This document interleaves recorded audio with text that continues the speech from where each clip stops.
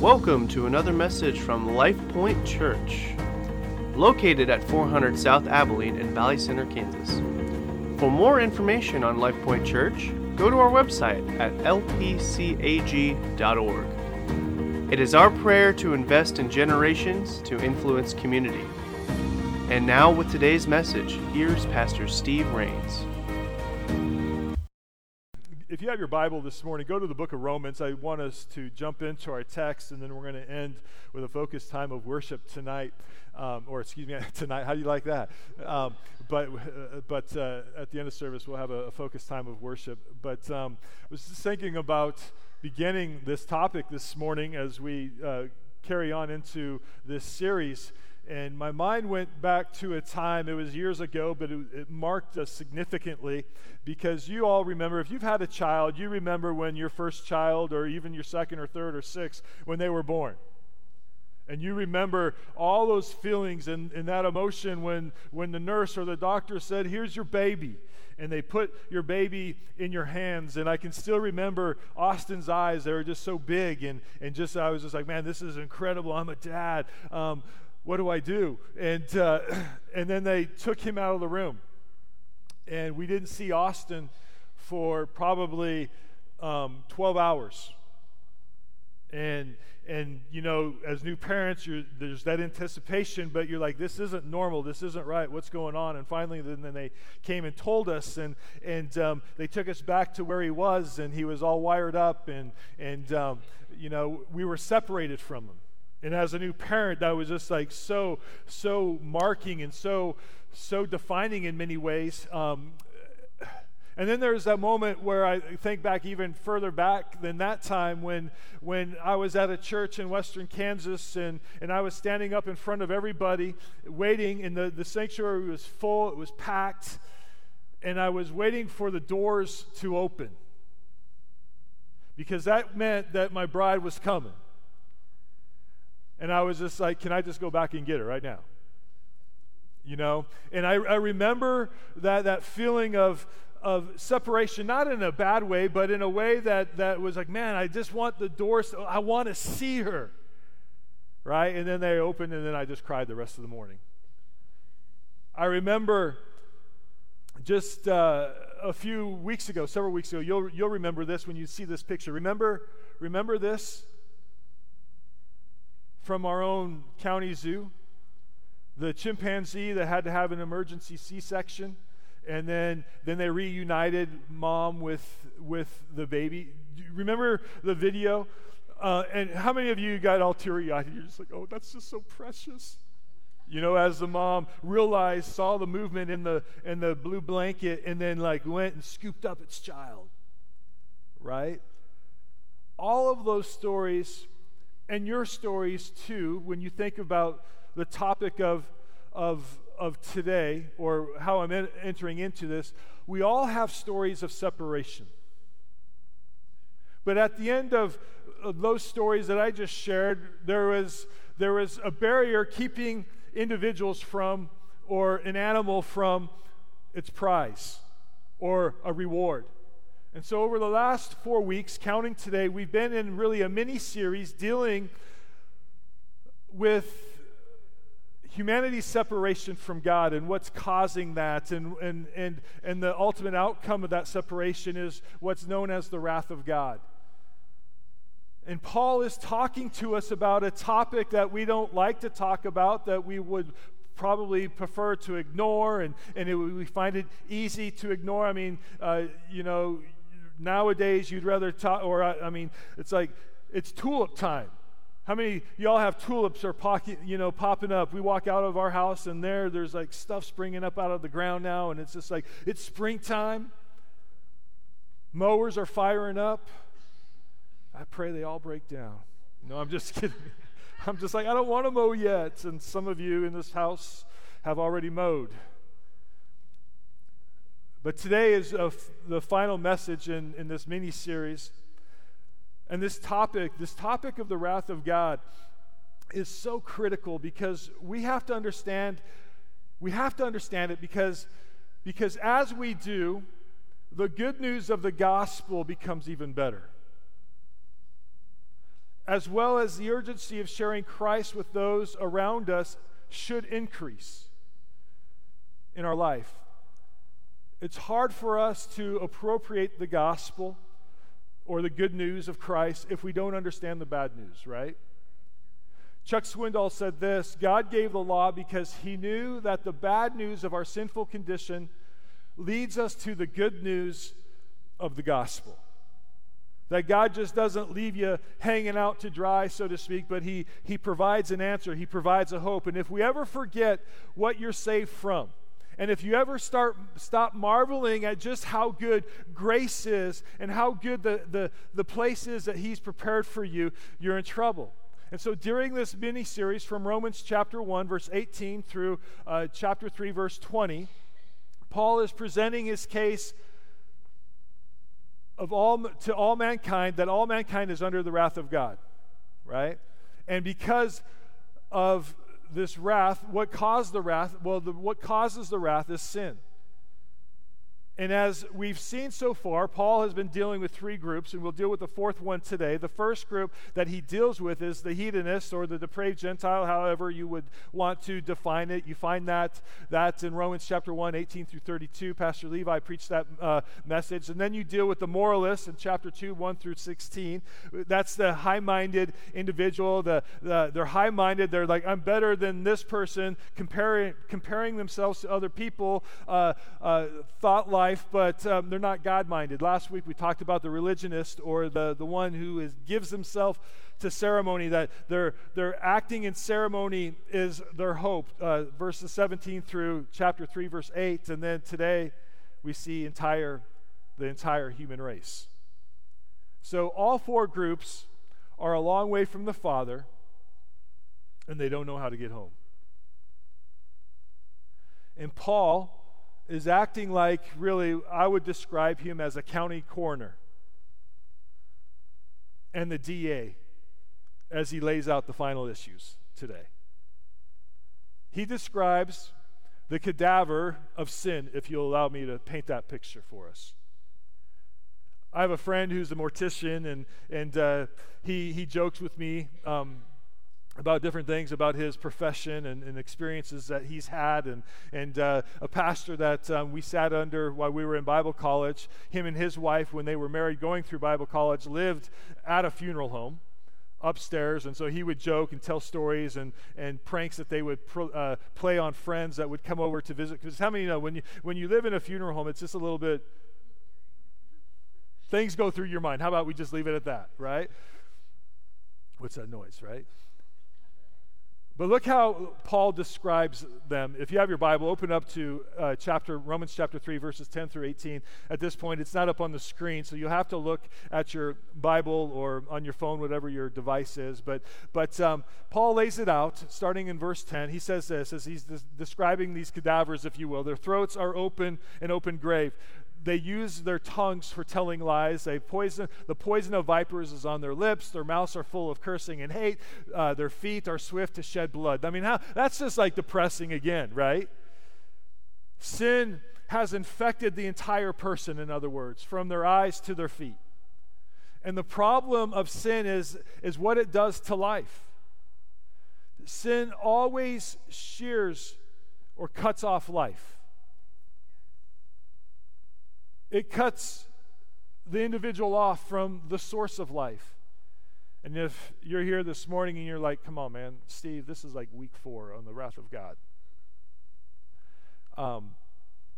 Can we like put it in gear? Can you get on down the road? Come on, let's get down the Romans road. Let's get, stick with me through this today.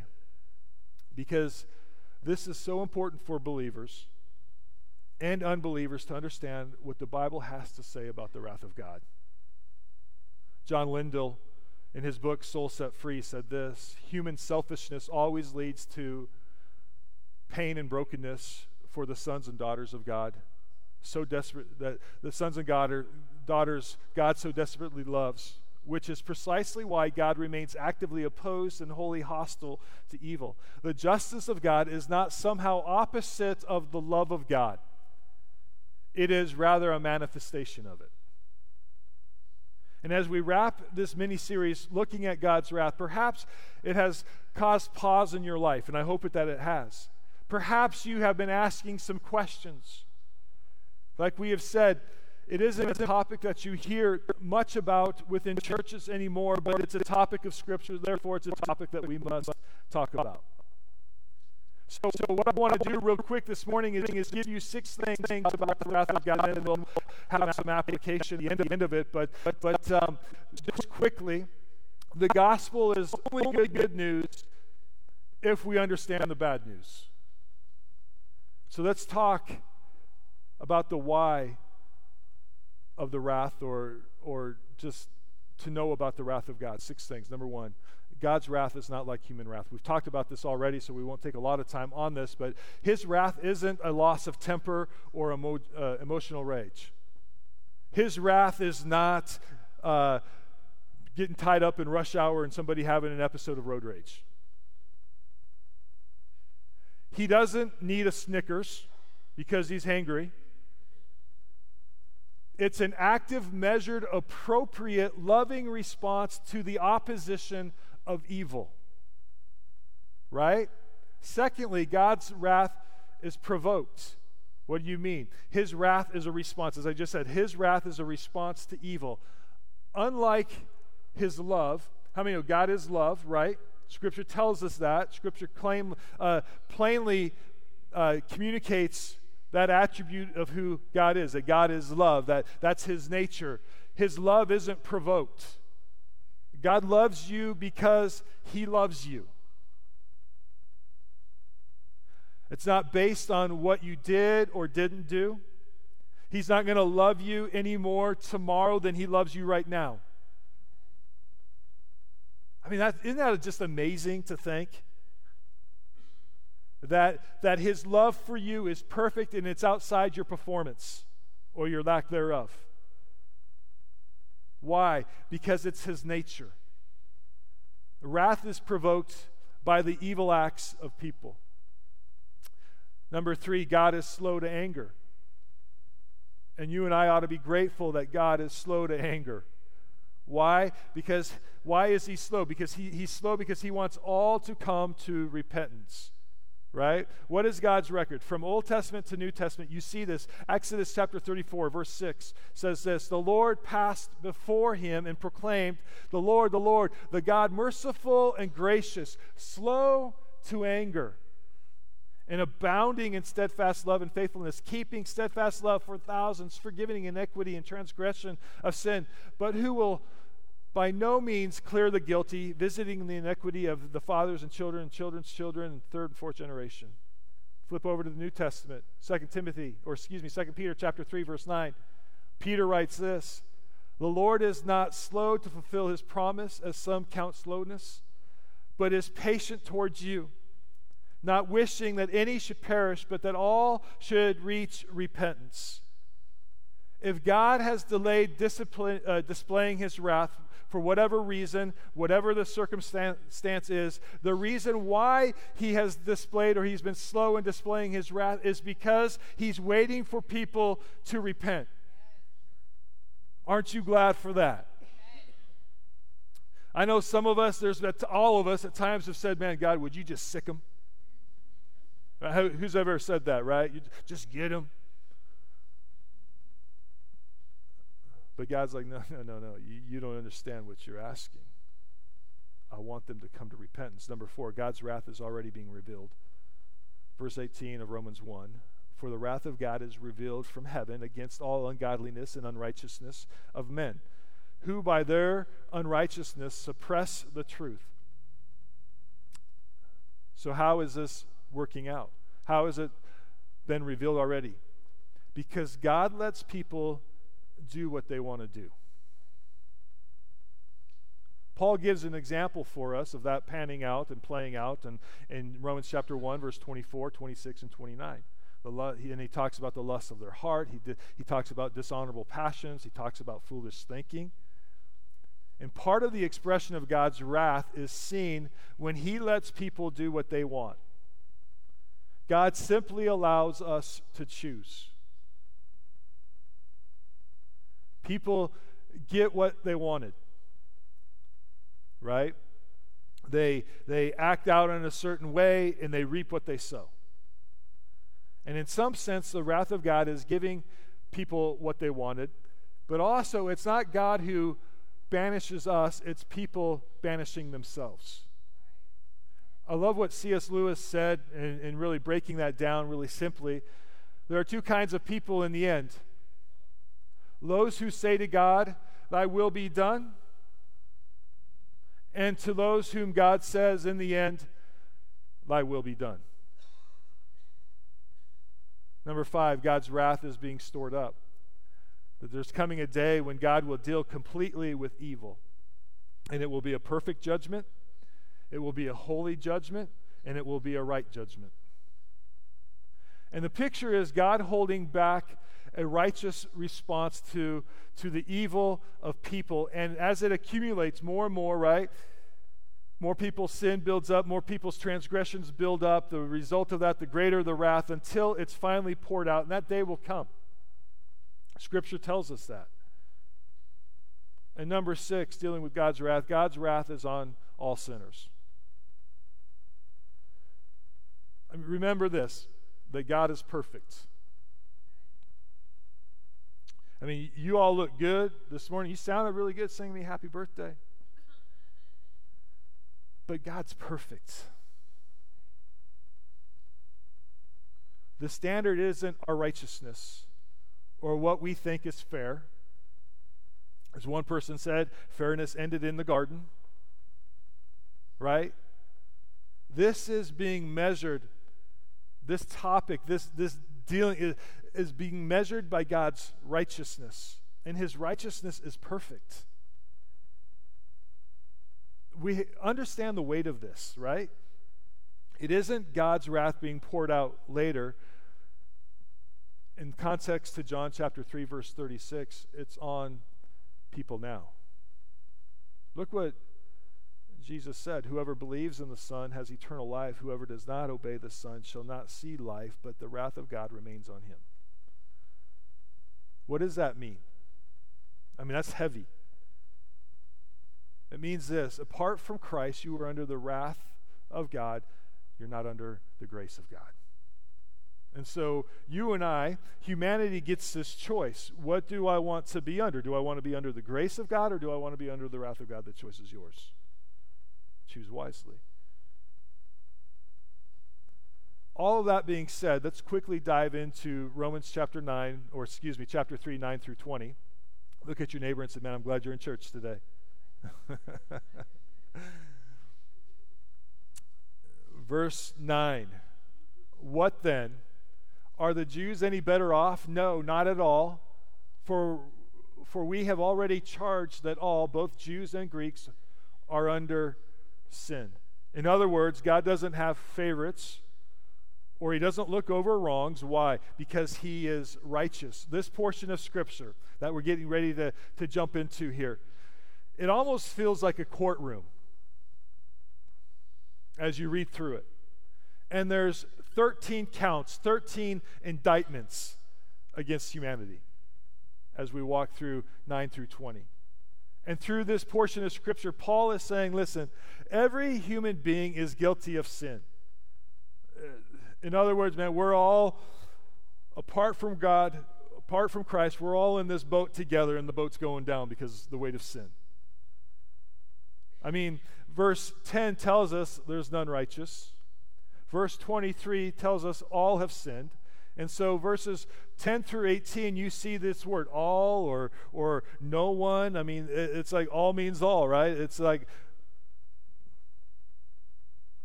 so you could classify the charges against humanity in 3 categories. Charge number 1, guilty in regard to their character. Verse 10, as it is written, none is righteous. You could use the word justified. In verse 20 of Romans 3, Paul uses the word justified. You could use it here. No, not one. In other words, man, none is holy. None is innocent.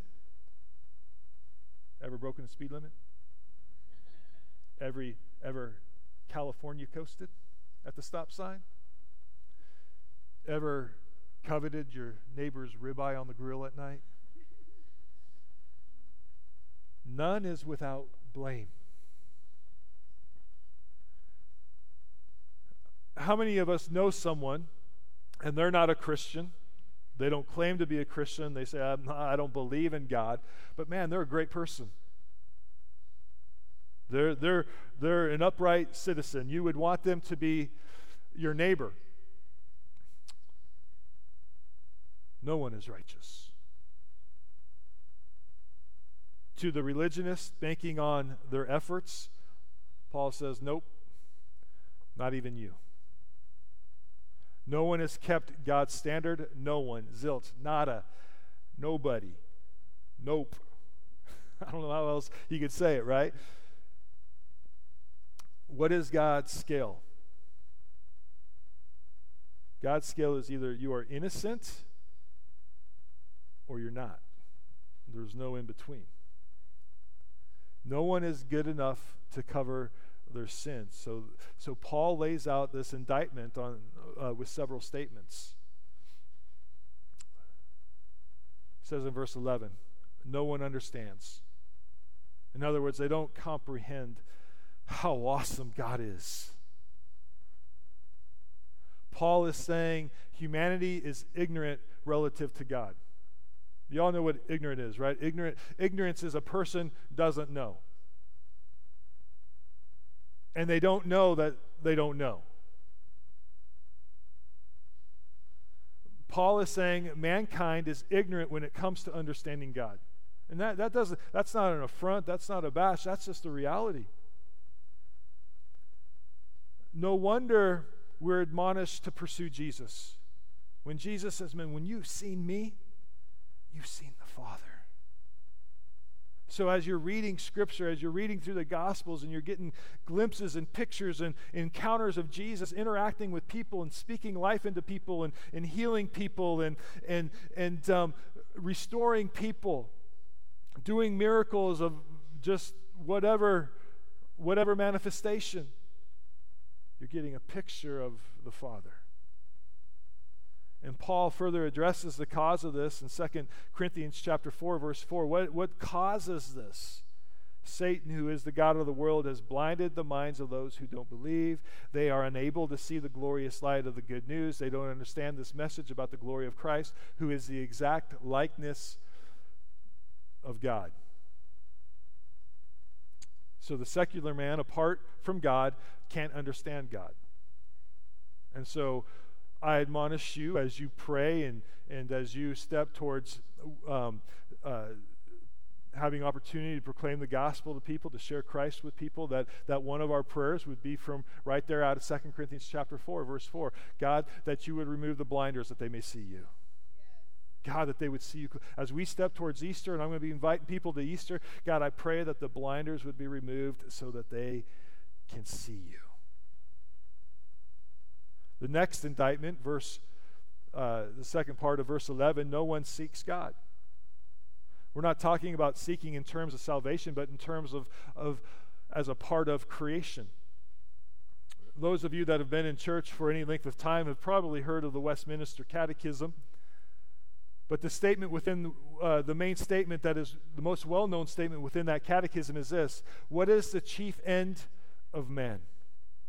To worship God and to enjoy Him for an hour on a Sunday morning? No, right? It's to worship God and to enjoy Him forever. So pursuing God, that we would make knowing God, that we would make desiring God the purpose of our life. No one does that prior to coming to Christ. Romans chapter 3, verse 12, all have turned aside. In other words, that phrase turned aside in secular Greek, in Paul's day, it was used of a soldier who deserted, used of a soldier who went AWOL, going the exact opposite way of where you're supposed to, right? Verse 12, together they have become worthless.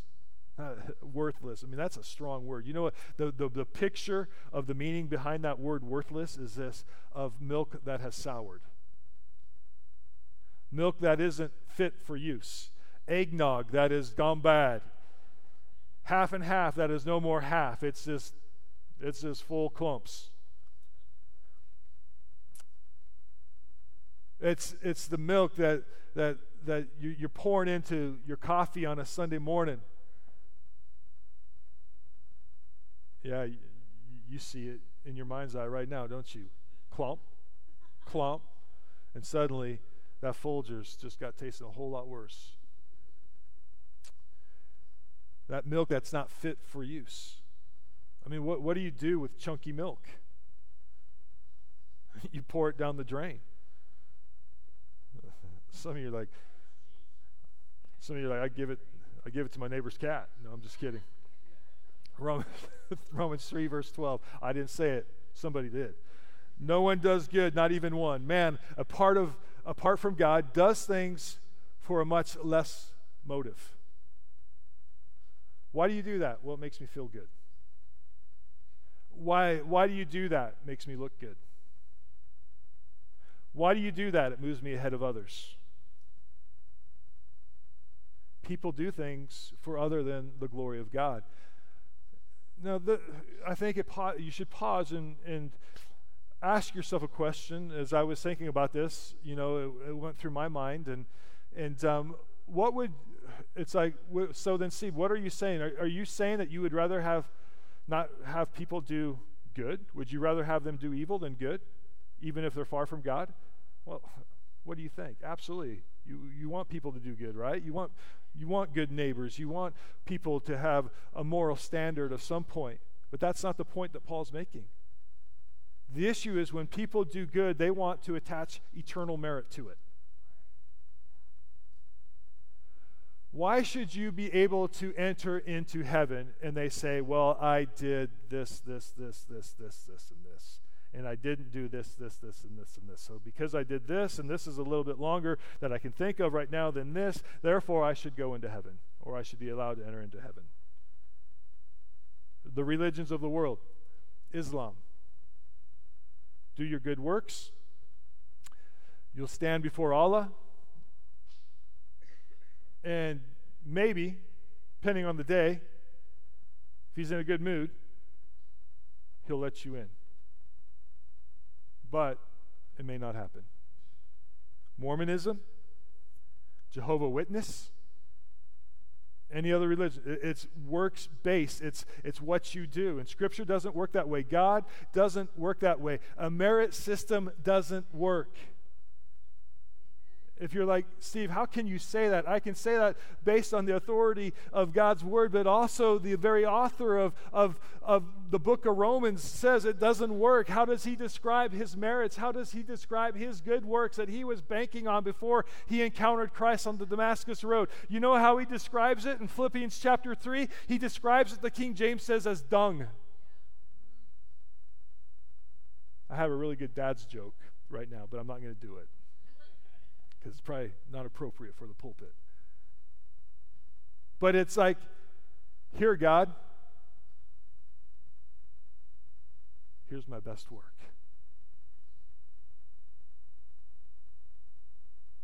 That is Paul having confidence in works for salvation. How does Jesus feel? I mean, some people say, well, that's Paul, and Paul's harsh, and Paul's mean, but how does Jesus feel about it? Luke chapter 16, verse 15, and he said to them, you are those who justify yourself before men, but God knows your heart. For what is highly esteemed? Well, I want to look good. I want to be ahead of the crowd. I want to, It's for me, it's my merits, it's my efforts. For what is highly esteemed among men is an abomination in the sight of God. Man is guilty based on character. All have sinned. Secondly, guilty in regard to their conversation. And Jesus said it this way, out of the abundance of the heart, the mouth speaks. In other words, if you have a dirty mouth, you have a dirty heart. And a concern, listen to me closely, please, as your pastor. A concern I have is that as our society becomes more and more secular, that believers would become less and less concerned about the words that they use. Robin and I were watching a show prior, kind of through the Christmas season, and then as we stepped into the 21 days of fasting and prayer, I was just like, you know what, we're going to, I love the show. I love the baseline, the storyline of the show, and I mean, it's like a super cool show as far as like storyline goes, but as we were watching it, we noticed like, it seemed like we watched one episode and kind of went, and then watched the next episode and kind of went, I wish they wouldn't use that word so much. And then finally we're just like, you know what?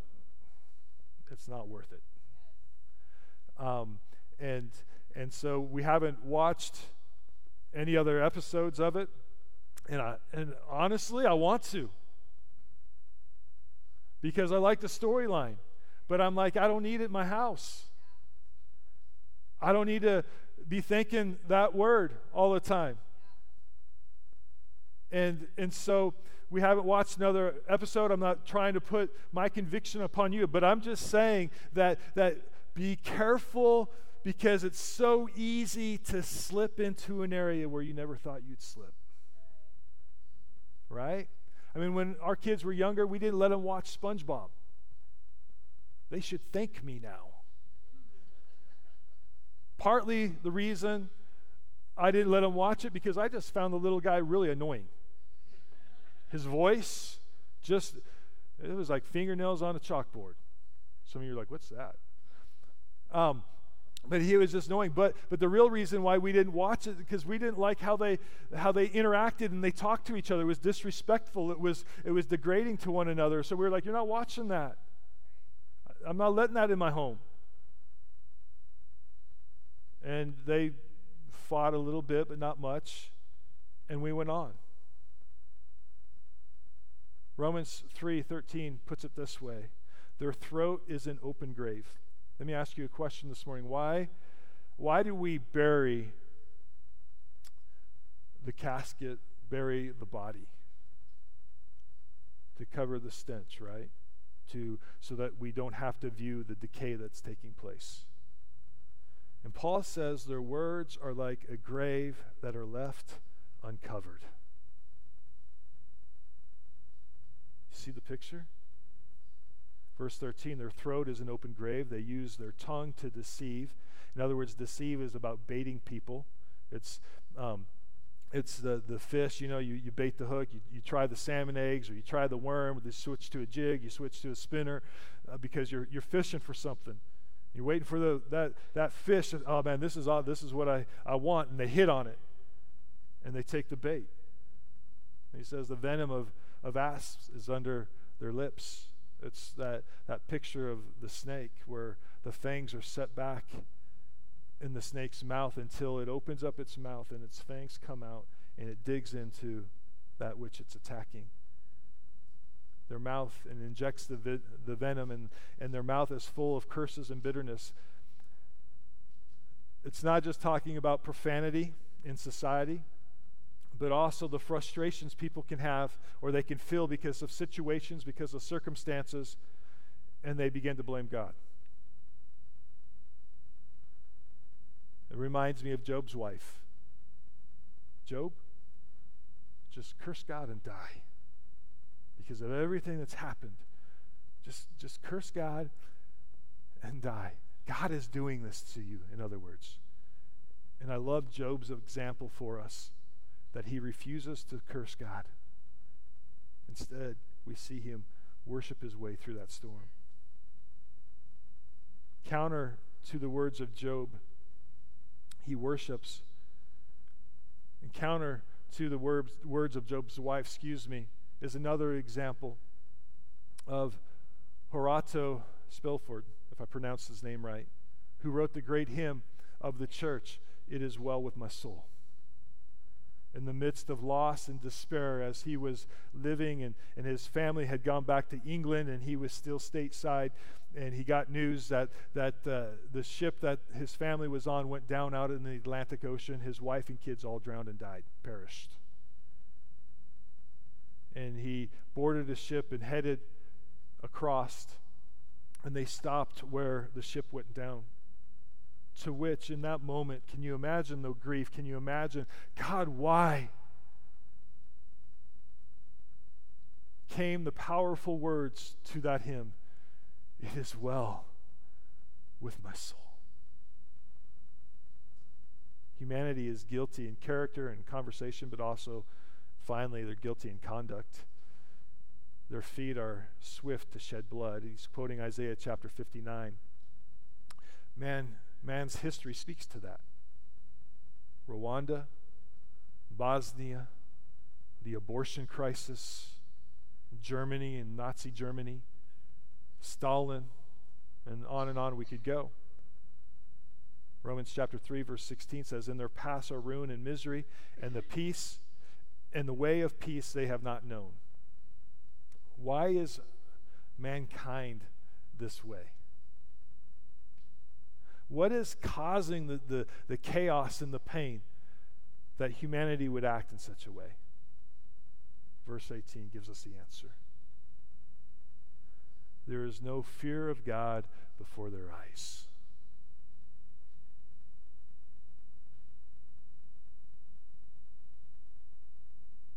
Here in a moment, we're going to wrap up and step back into worship. And I want this closing thought to help, and may it inspire you to step boldly before the throne of grace.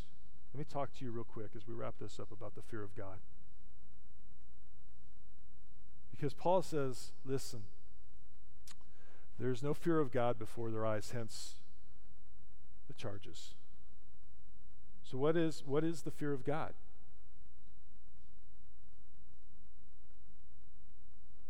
Let me give you 4 thoughts. This will be quick. Worship team, if you want to come. Number 1, respect. Fear of God means this, that we respect and honor God's greatness, glory, and majesty. That Hebrews chapter 12, verse 28 tells us this. Therefore, since we are receiving a kingdom that cannot be shaken, let us be thankful and so worship God acceptably with reverence and awe, for God is a consuming fire. That the fear of God is, God, you are absolutely awesome. God, you are amazing. God, I stand in awe of you, that you are an eternal God without spot, without error. You are perfect and righteous and holy. You don't make mistakes. You don't create mistakes. God, you are Almighty God. I fear you because of how awesome you are. In a few days, the students will be heading off to a spring retreat, and guys, you're going to have opportunity on that retreat to step into the presence of God and worship God in a powerful way, in a powerful moment. Seize the moment, and may God meet you there in a powerful way. Secondly, the fear of God should cause us to desire to worship God with all of our life. 1 John chapter 1 verse 3 says this, "We proclaim to you what we have seen and heard, so that you also may have fellowship with us. And our fellowship is with the Father and with His Son, Jesus Christ." We were talking about it Wednesday night at men's Bible study. Eric Little got brought up, who was an Olympic runner and Chariots of Fire and all that stuff, right? And his famous line is this: "When I run, I feel God." And I didn't quote it exactly right, but you get the idea. When I run, I feel God. When I worship, I feel God. When I do what I do tomorrow at work, I do it unto the Lord, I feel God. When I'm writing an insurance policy for that customer, and I'm helping that customer through the process of a moment of grief because his house burnt down or they got in a car wreck, and I'm there in that moment. What an opportunity. God, I worship you because you've made me to be in this moment, and I fellowship with you in this moment, and may my fellowship bring the presence of God to this individual that they may have peace. God, when I work in this factory and I'm behind this machine again today and I'm stamping out and I'm cutting out whatever piece of metal, fabricating whatever this is for, God, this is not just my station, this is my sanctuary. And God, you've given me the abilities and you've given me the opportunity to do this task and to have favor, to have this job. And God, I thank you and I worship you in this moment because you deserve my worship, and I desire to worship you in every area of my life. God, as I do these dishes,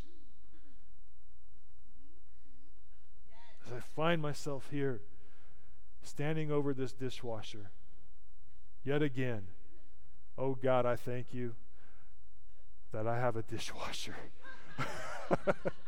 Right? Number 3, understanding that God is the judge of all the earth and we are his hands. The writer of Hebrews is communicating to Jewish people who are considering going back to the Jewish religion, considering going back to the law, considering going back to the list. And he says this in Hebrews 10, verse 30. For we know the one who said, I will take revenge, I will pay them back. He also said, the Lord will judge his own people. It is a terrible thing to fall into the hands of the living God. A healthy fear of God is, God, I thank you that you are righteous and you are holy, and you will judge that which is wrong, and it will be perfect, and it's not up to me.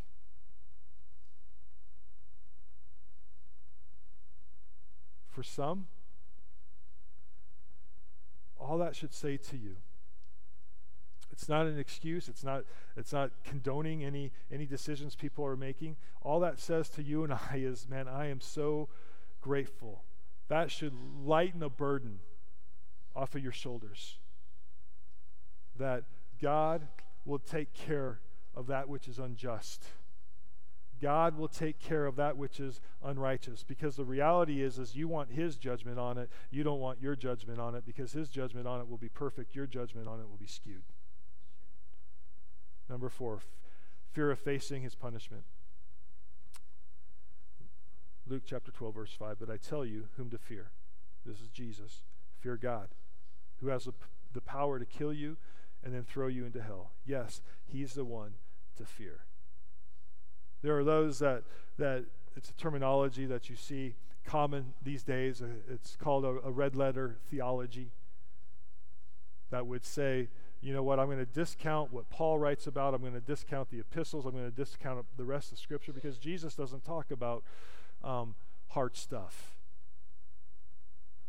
Jesus doesn't condone lifestyle decisions or condemn lifestyle decisions. No, he's not all right with sin. Because sin separates, because sin brings the wrath of God. And hence why Jesus came. So we conclude this morning where we concluded the other 3 weeks with this: everyone is accountable. Everyone is called to the reality of their guilt. What was it? Was it last week or 2 weeks ago? We put some scripture up, Galatians chapter 5, and then a passage out of Romans chapter 1 that we had looked at, a list of sins, and we said, hey, point to the one that you've been guilty on or you struggle with. And if I remember right, all of you were pointing. You weren't pointing at me. I don't think I'm your problem. I hope not anyway, right? No, it's you. We're all guilty. Romans chapter 3, verse 19. And I wrap up with this. Now we know that whatever the law says, it speaks to those who are under the law, so that every mouth may be stopped and the whole world may be accountable to God. For by works of the law, no human being will be justified in his sight, since through the law comes the knowledge of sin. Humanity knows right and wrong. Therefore, humanity is accountable to that which they know, which God has written on their heart, which God has communicated to us through his word. So, what do? No one is innocent before God. Keeping the law cannot make a person innocent before God. Because God is just, he must and will punish sin and sinners. So what do?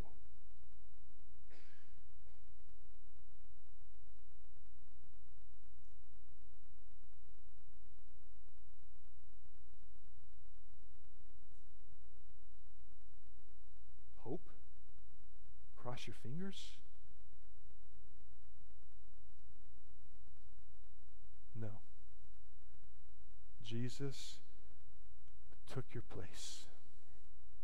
He took the punishment of your sin, that which was perfect, which he was, bore our sin, so that if you put your faith in him, your sins will be forgiven. We say it all the time, and we'll say it on Easter. He came to our place. He took our place so that we can go to his place. Father God, as we bow our heads and our hearts before you right now, yet again, we look at this passage, we look at this text, and unless I miss my guess, it's easy for all of us to want to say, but what about? Or, but I. Or, but I'm not as bad. And yet your word pushes us to a corner and says, but you're guilty. And you don't have to carry that guilt. You don't have to try to maneuver out of that guilt on your own, because you can't. I have made a way through Jesus Christ, my Son. And it's not a message for 2,000 years ago. It's a message for today. It's a message for the centuries. It's a message for millennia until you return, oh God. That God so loved the world that he gave his one and only Son, that whosoever would believe in him would not perish but have eternal life. God, if there's anyone here in this place this morning, anyone watching online, that they know that there is a chasm between them and you.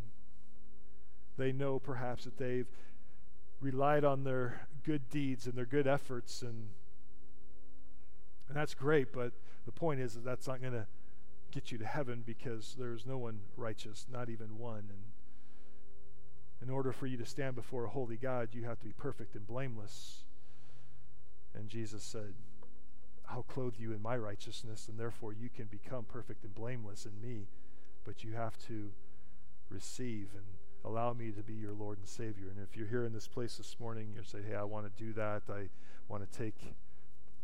need to take that step and allow Christ to have his rightful place in my life, to allow him to be my Lord and Savior, to put my hope in salvation in him and not in my good works.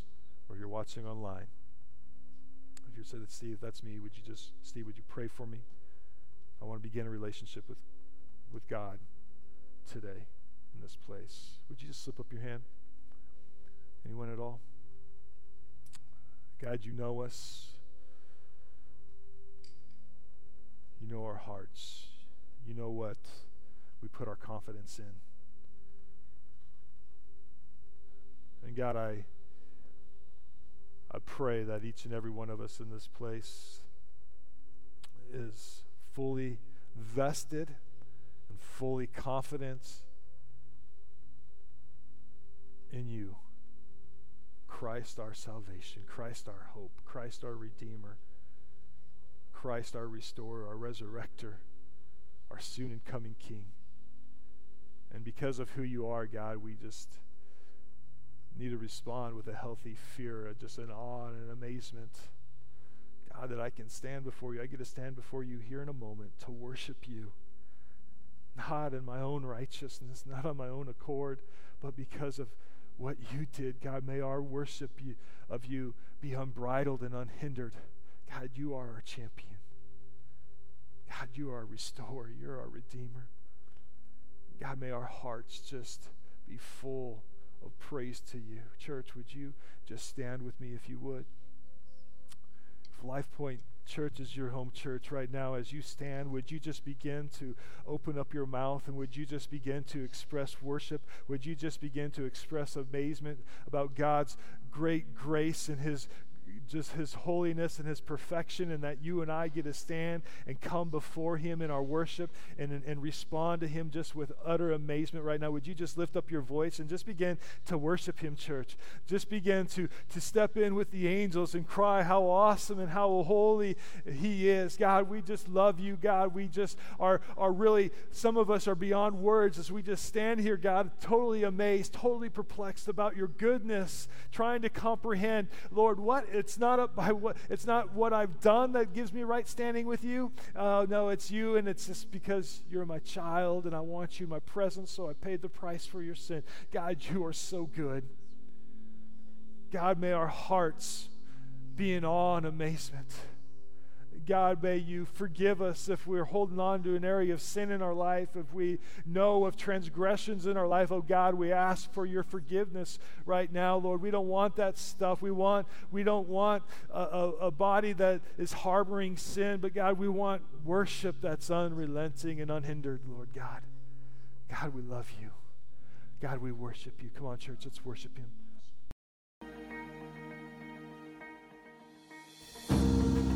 This concludes the teaching. Thank you for listening, and we hope you can join us for next Sunday's service with Pastor Steve Rains.